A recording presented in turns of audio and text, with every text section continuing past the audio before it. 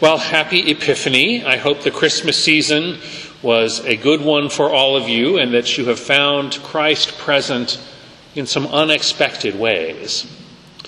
That's really what we celebrate on this feast day, the fact that God chooses to be present to us in ways that we could never expect or imagine.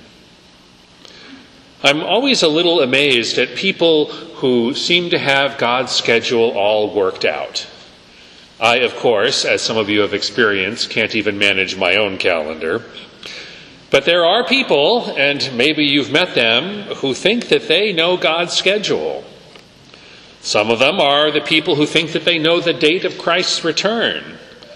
Others are people who believe that God's revelation to them comes on a particular day every month. That might make it easy to publish your Marian Apparition newsletter, but historically it has not been the way that God's revelation has worked. At least according to the Scriptures and our tradition, God loves surprises.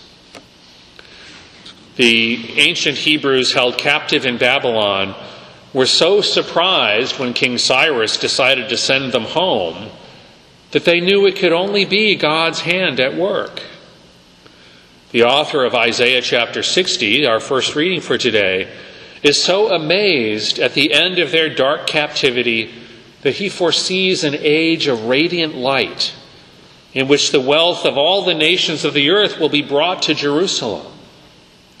If God was still with them after their captivity, then nothing was impossible. St. Paul certainly had some surprises for the early church.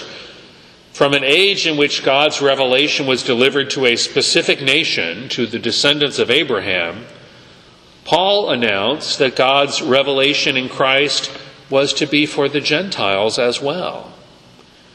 Now everyone would have access to God's presence in Christ and in his church. This surprising revelation is prefigured, of course, in the stories surrounding Christ's birth. The birth of the Messiah was recognized not by the religious and civil authorities, but by a group of foreigners. We don't know that there were actually 3 of them. It doesn't actually say that in the Scriptures, but there were 3 gifts. Of course, I guess 2 of them could have gone in together on the frankincense. We don't really know. Wise men, kings, astrologers, whatever they were, God chose to reveal to them his coming into the world. And the symbolism of the story is very clear.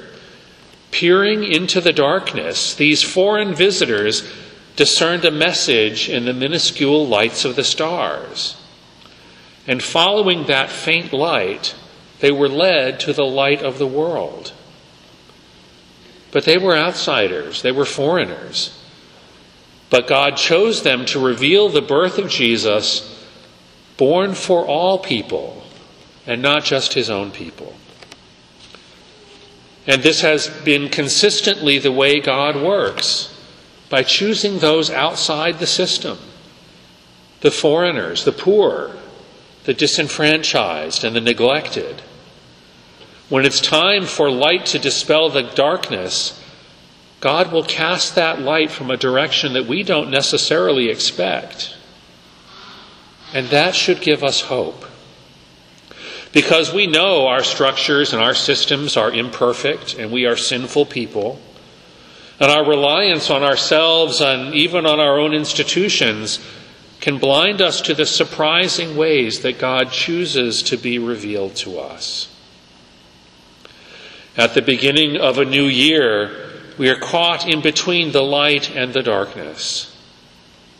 And even in times when it seems like many of our institutions and structures that we've relied on for so long are changing or collapsing, now is the critical time for us to search for the light.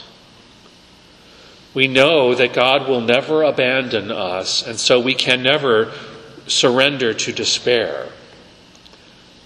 I believe that we are surrounded by epiphanies great and small if we can allow ourselves and allow each other to see God's light shining on us from new and unexpected places.